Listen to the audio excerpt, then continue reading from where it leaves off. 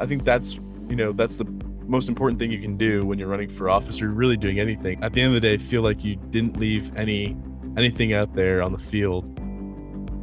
This is The Day That Changed Everything, a podcast series produced by Maine Biz, Maine's business news source. Every 2 weeks, we will post an interview with a Maine business leader whose life or business was upended in one day and learn how they navigated their way back. If all great change is preceded by chaos, then this podcast series helps us to make sense of the chaos. The Day That Changed Everything is sponsored by Norway Savings Bank and Maine Technology Institute, or MTI. This is Jennifer Cook of Norway Savings Asset Management Group. Here, we believe in family asset management. Simply put, it means we do right by you and your loved ones. And it's not necessarily the size of the portfolio we care about, it's the story behind it. A story that's unique to you. Let us help you write your next chapter. For more information, visit norwaysavings.bank. Investment products are not FDIC insured, not guaranteed by the bank, and may lose value.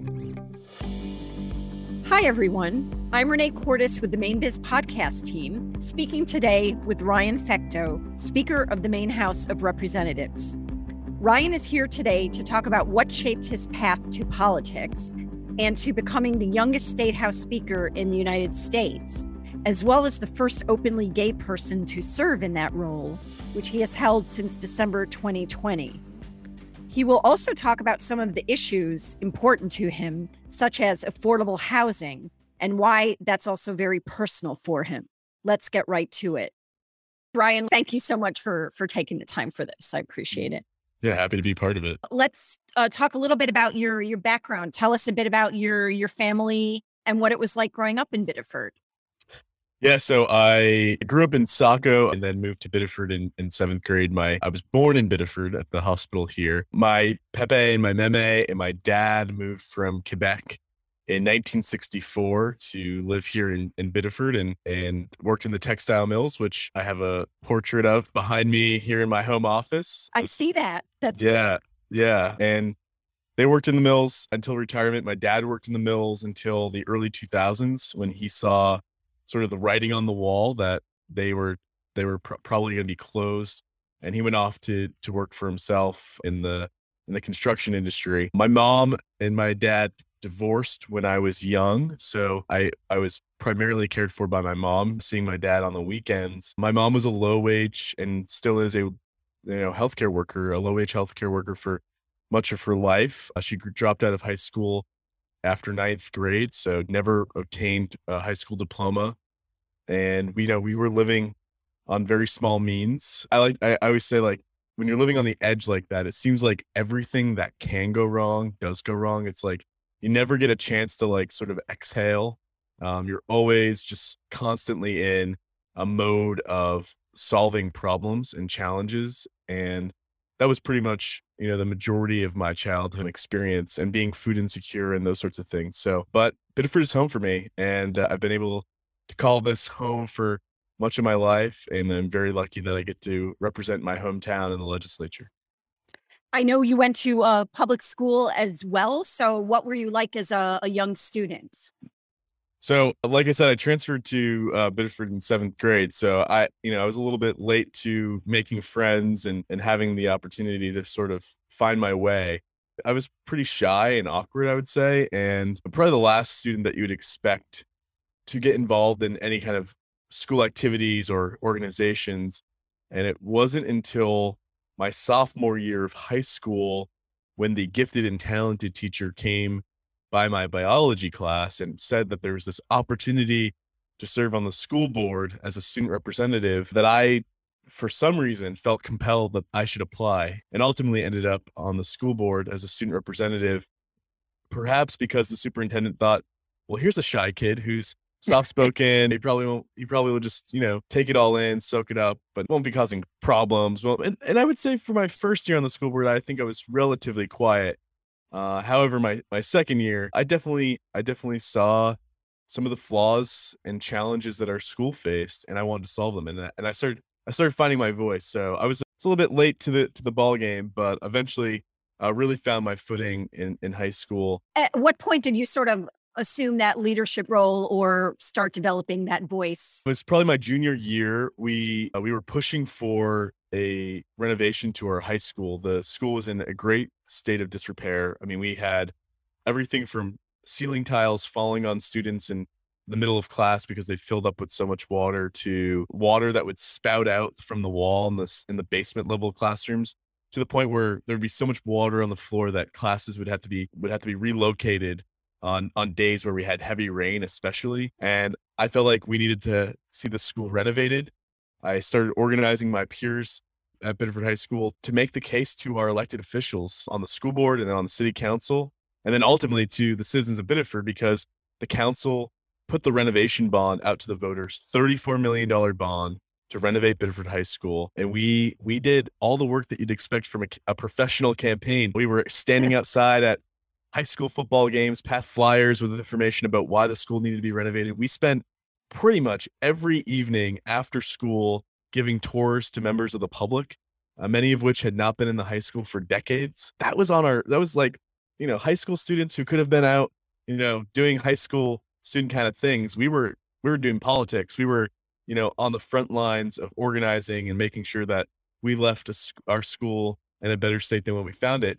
And ultimately the bond passed 2-1 and the school got renovated. Even though I didn't directly benefit, I know that there are students that have come after me that are benefiting from learning in an environment that is what we should expect Maine students to be learning in versus what the experience that I had and my teachers had. And that bond passing, that was basically your first political victory looking back now, right? Yeah, I mean, it really was. I remember coming in the next day after the election and walking into the gym where students would hang out before the bell rang to go to class. And I saw the principal, Britton Wolf, at the time.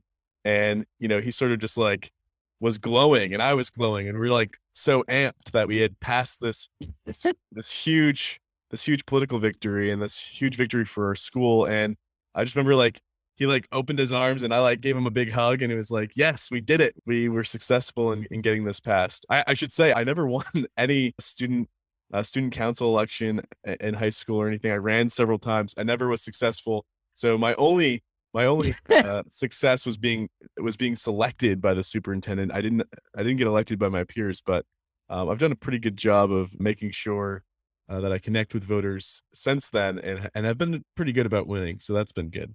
So you learned an important lesson then, obviously. Yeah. So after high school, you went to Catholic University of America in Washington, D.C. Why there? Well, I really wanted to go to school in D.C. for the obvious reasons that someone who was ambitious in the realm of politics would want to.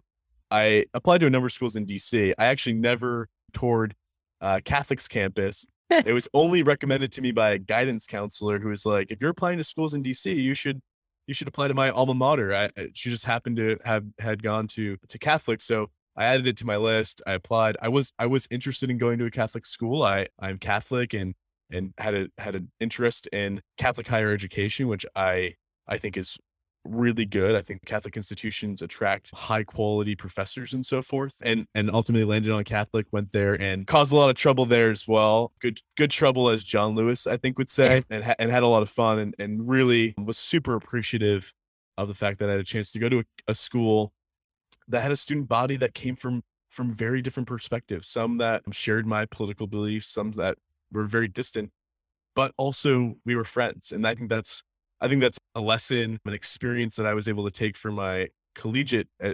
experience and bring to the State House, because I obviously work with people in Augusta that don't share the same political beliefs as me, but I can see them for being, a Mainer, for being a human being, for having some shared values. And I think that it's made me a better legislator. And I'm really grateful that I had the chance to go to Catholic. And you had an interesting double major. You already mentioned politics, political science, and you also double majored in theological and religious studies. Interesting combination. Yeah. I also studied theology. I mean, Catholic does make it a little easier to jump into that category because you're required to take 4 courses in theology already. So it wasn't a huge leap for me to get the additional courses that were needed for that. But I did study theology. I loved it. I think that was probably another aspect of going to Catholic that I really did enjoy, both theology and philosophy. What role does religion play in your life? You already said it was important to you to go to a Catholic university. I mean, it's very important to me. I think I guess I have this constant sort of battle with the Catholic Church internally, because as someone who's gay and obviously seen the stances that the church has taken over the years as it relates to the LGBTQ community, it's challenging. But when I am in the pew in a Catholic church, it's where I feel I belong. It's sort of important to think of religion not only as a matter of worship, but also a matter of culture. I mean, my meme and pepe went to Catholic church. I went with them. It was French mass. I didn't necessarily understand everything that was going on at all times, but it has a familiarity that is being Catholic is really an essential part of who I am. And, I feel very, very fortunate to have that perspective in my life and to be able to be at the table. I mean, this is sort of my perspective on pretty much everything, whether it's politics or religion or whatever the case may be. Being at the table is where I'm going to have the most, where I'll be most effective at making change. It would be easy for me to abandon the Catholic Church because I don't see eye to eye with them on their current position on LGBTQ people. But I think there's change that's possible. The church has changed before. It is changing. I think Pope Francis has shown a degree of hospitality towards LGBTQ people. I think there's more that's certainly needed, but I want to be at the table, because if every Catholic who supports and loves someone who's LGBTQ left the church, who would be left? It'd just be like sort of your Facebook friend list, like just a sounding board for your same opinions. I don't think that's healthy. I think we can do better. And I think it is healthy to have a church with folks who have different perspectives on how to treat each other. You also got the school while you were there at Catholic University to recognize the LGBTQ student group on campus, but that had its hiccups and challenges along the way. So what can you share about that? Yeah, so Catholic refused to recognize an LGBTQ student group on campus called CU Allies. I didn't even know the group existed until my sophomore year at Catholic, because they were pretty much operating underground. They couldn't meet on campus. They couldn't reserve space. I found out about the group and I wanted to find a way to be a part of it and see how we might make change on campus and get the university to recognize that LGBTQ students existed and that we were here and we were learning on campus and we should feel welcome just like any other student. I took over that group rather quickly. I met with the leader of the group and probably within a couple of weeks became the leader of the group. And I felt like there was an opportunity to sit down and have a conversation about why this group mattered and why it could align itself with the values of the campus and in the university. And we did that. We set out on a journey of showing how the teachings did not say that you shouldn't allow student groups on campus to affirm and support LGBTQ students. And many of the church's official teachings on LGBTQ people teach that you should be showing support and love and embracing those individuals, and you shouldn't reject them. Like that is one of the fundamental teachings that the church has released, at least the United States Catholic bishops have released. And so we wanted to like sort of show that it was possible for this group to coexist within the structure of Catholic U. Unfortunately, we struggled to get the group recognized. It was an uphill battle. Ultimately, they rejected our application, but they did make a significant shift from where they were initially. They had an official document that freshmen were then required to sign that was like a community pledge of sorts. And for the first time since, I think, 2006, when the university removed sexual orientation from its non-discrimination clause, they used the term sexual orientation, which was a huge victory for us for advocating for this group. Now and today in 2022, this group is very much present on campus. They're reserving space on campus.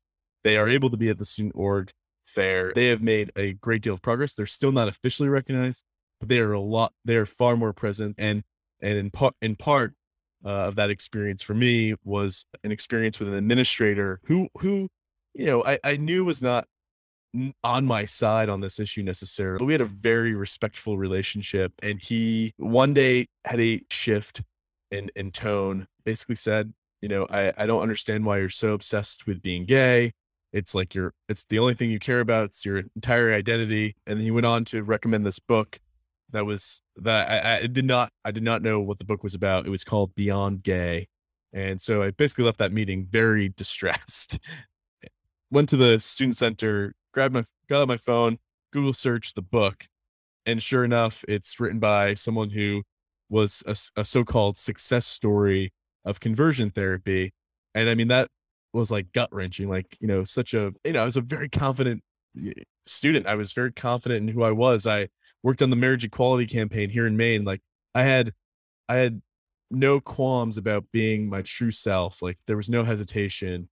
And here I had this trusted adult basically rip that confidence away from me, and it really had a huge impact on me. I subsequently experienced and struggled with suicidal ideation for the first time ever in my life. Fortunately, I went home that semester at the end of that semester because I decided to study abroad in South Africa the next semester. So I didn't have to be back on campus, which frankly may have been life saving. I know I never like sought professional support or anything for the thoughts I was having, but in many ways I feel like study abroad and being in Cape Town was therapy. It was therapeutic and an opportunity to escape sort of a traumatic experience that I had. You returned, and in your senior year, you ran for political office, Maine House District 11. Why? What motivated that?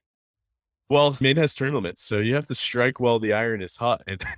And I knew that my state representative was going to be termed out. She actually happened to be my next door neighbor when we moved to Biddeford, and so I was fairly familiar with some of the work she did. She brought me to Augusta once. I got to go to a bill signing with then Governor Baldacci, so that was it is like a cool experience and something I never forgot. And I knew that I wanted to be part of the solution to a number of issues impacting my community specifically, but also my generation. I was talking to my peers, both close friends, not so close friends, but almost universally, I was hearing from them that they did not see a future in Maine.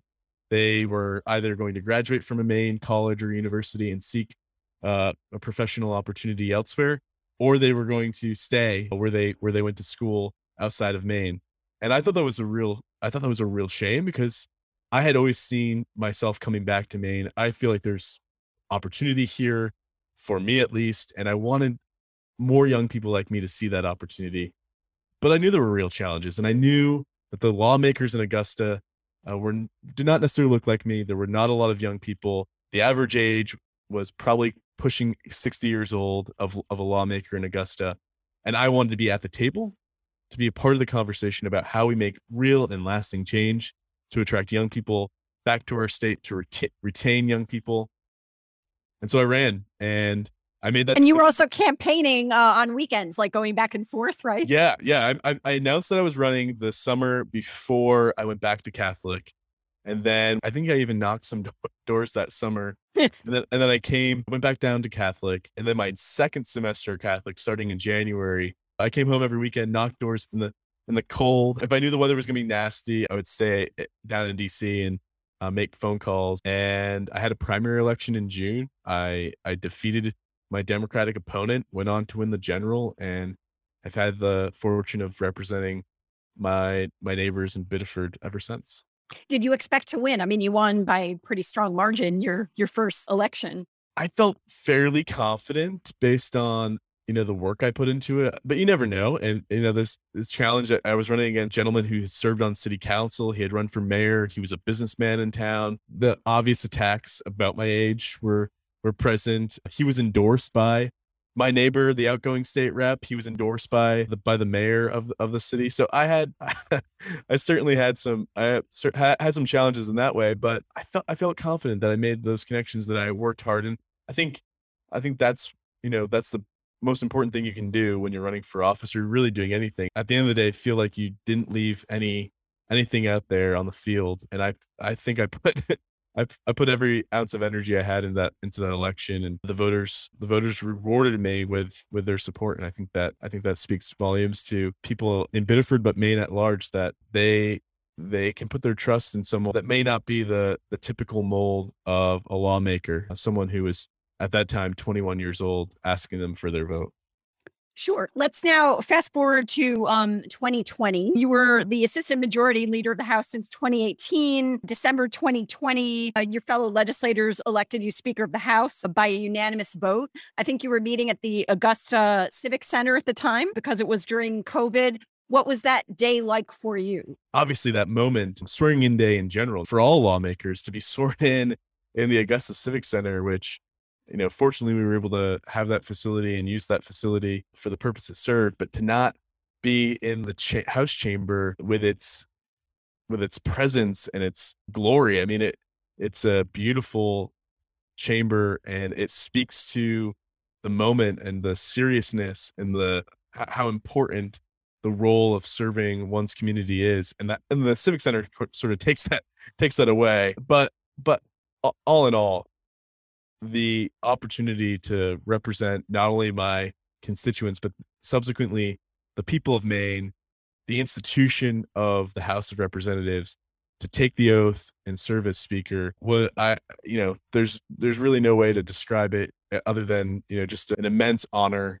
I am so fortunate to have been selected by my colleagues, and, first my Democratic colleagues who nominated me, and then subsequently the entire House putting their support behind me to say that 28. Was it an emotional time for you? I mean, to get the support of everyone in the room, everyone in the chamber?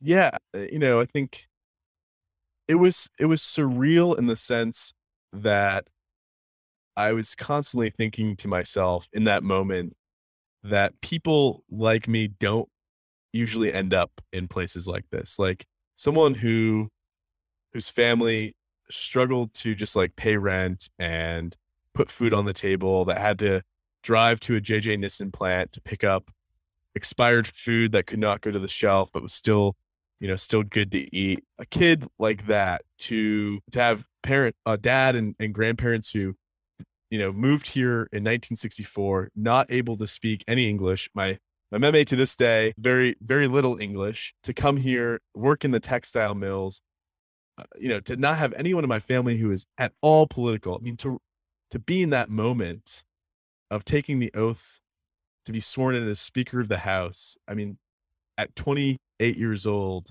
the third youngest in state history since 1842.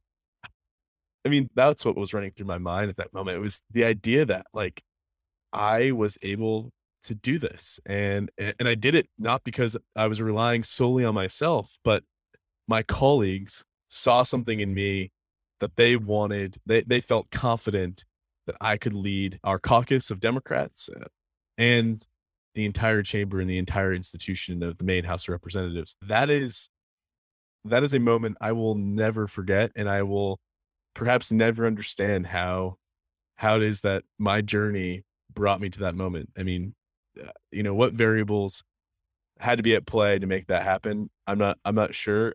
Maybe if you take one thing away, it doesn't happen. And that's, I think, the most amazing thing about it all. Certainly a milestone for you and a milestone for Maine. We'll now take a short break, and then we'll talk about some of the key issues that have been important for you as a representative. Mainers have an unrivaled work ethic, an endless supply of ideas, a boundless energy to create, and the perseverance to not say it's done until it's done better than it was before. Which is why the Maine Technology Institute was created to support, nurture, and invest in those qualities, and make Maine a place where ideas and people can thrive. To see how MTI supports innovation, go to mainetechnology.org. That's mainetechnology.org. We have an aging population. We have people who are aging out of the workplace. We needed to attract people to the state. I just don't think we ever anticipated that the speed would be this fast-paced. We are back talking to Ryan Fecteau, Speaker of the Maine House of Representatives. Ryan was just telling us about the very memorable day he was elected to that role in December 2020. As Speaker of the House with a lot more responsibility, did you suddenly sense a greater weight on your shoulders from that time on? There are immense responsibilities on the shoulders of the Speaker during a normal set of circumstances. Then you add on this lack of predictability, and the sort of culture war that had resulted from the pandemic of mask wearing and vaccines. It's been challenging to find the way to strike the right balance of making sure everyone feels heard, and that my job as Speaker is to is to command the respect of my colleagues on both sides of the aisle. And I want to make sure that I'm a fair arbitrator during the course of debate on the floor, but I'm also fair in just the general operations of the legislature. And that is not always easy when you have folks who just see things from a very different vantage point. And that was the case in many instances, especially around mask wearing at the State House. We moved to a virtual format for committee work, and some people did not necessarily see that as the right thing to do. And so you're constantly sort of trying to navigate these challenges. Ultimately, we're finding our way through. We got our work done in the first session, got a budget passed. We did some really important work for Maine people. We utilized the American Rescue Plan funds that we had received. And now we're in the second session. We're getting towards the end of that session as well. So we're making our way. We're making our way. Now, some of the issues that have been important to you as a state lawmaker going back to 2014, affordable housing is one of them. To what extent is that, personal for you, having grown up in affordable low-income housing yourself? Oh, it's hugely personal. I see the issue of affordable housing as one of the biggest issues facing Maine right now. In 2020, Maine was fifth in the nation for domestic migration, people moving from other states to Maine. In 2021, we were first in the nation for domestic migration. We've always talked about needing more people to move here, right? And the need because of our workforce challenges, we have an aging population, we have people who are aging out of the workplace. And so we've needed to attract people to the state. I just don't think we ever anticipated that the speed would be this fast paced. And so we have a challenge where there is just not enough supply and there is a huge amount of demand for housing. It will only get worse before it gets better, because I don't think people are going to stop moving to the state. I think that trend line seems pretty strong. You could maybe say 2020, well, that was just because the pandemic, people were moving out of cities. They were concerned about, living in a metro area. They maybe had some connection to Maine. They wanted to come back. And then 2021, the pandemic had eased up quite a bit in 2021. And to see that trend line continue, not only just continue, but we topped the domestic migration from 2020. So, there are challenges that presents, but there's also opportunity. We need to find a way to build housing as quickly as we can. We're building about 250 units of affordable housing per year over the last 10 years or so. Last year, we finally doubled that number. We reached 500 units, but we need 1,000 units of affordable housing per year to keep up with demand. We have a lot of work to do. So that's a huge challenge. The governor signed into law the single largest investment in housing in state history. It was a bill that I sponsored, but that's not enough. We have more work to do, and we'll be doing that work in this session and hopefully sessions to come. LGBTQ equality has been another priority for you. So you also sponsored a bill to ban conversion therapy in Maine. What did it mean to you when that was signed into law by the governor? That was a huge victory. It's one of the proudest days in my service to the people of the state of Maine.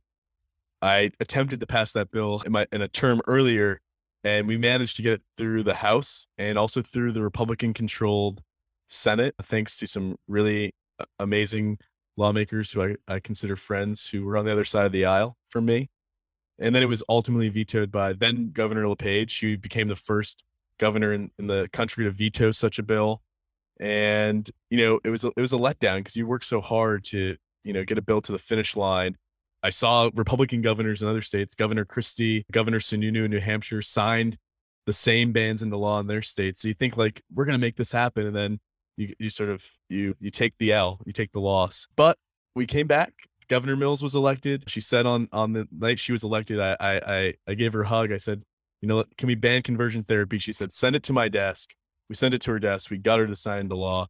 And it's a huge victory, especially for young people, to know that in Maine, that they cannot be subjected to a practice that is harmful, that does not change anyone's identity or sexual orientation, but only leads them to either self-harm or harmful thoughts. And we need to make sure that no young person is subjected to that in our state and certainly across the country. Maine was the 18th state in the nation to pass such a ban. there are still too many states, the vast majority of states in this country still allow this practice to occur. And we have more work to do as a nation to ensure it doesn't. Obviously, you still have a lot ahead of you in your political life. So we're now going to take a final break, and then we'll return with some lessons and takeaways from your time in politics so far. Maine Biz is Maine's business news source in print, online, and in person. We inform, engage, and connect you to the business community throughout Maine. Subscribe to Maine Biz products today at mainebiz.biz. We need young people in politics. We need young people to be at the table. I think for those who don't think they can do it, I think they should just do it. If I could give any advice, it's to just take the leap. I have found that everything else works itself out. This has been a most illuminating discussion with Ryan Fecteau, Speaker of the Maine House, and your path into politics. Ryan, you've done so much in your life. Before turning 30, you reached that milestone later this year. What's on your bucket list to accomplish by that approaching milestone? I'm looking forward to finishing my term as speaker and working with my colleagues to do some really important work that's ahead of us for the remainder of this session.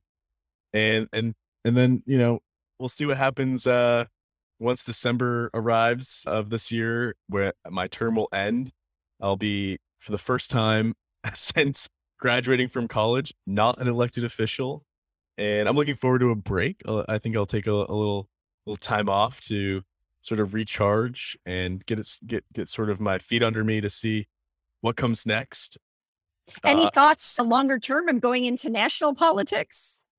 Yeah, not certain. I mean, I like to say that this has been a responsibility that has never felt like a job to me.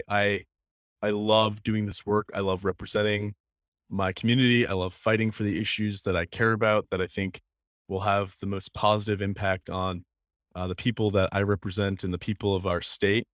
And I want to find a way to keep doing that work. And I'm not sure what that looks like, but I'm excited to see what does come next for me. I've been searching to buy my first house, just like everyone else, I think. So that's been a little challenging. I'll have a little bit more time to do that probably at the end of this year, and we'll see what happens. I'm really grateful to have had this opportunity to serve in this capacity.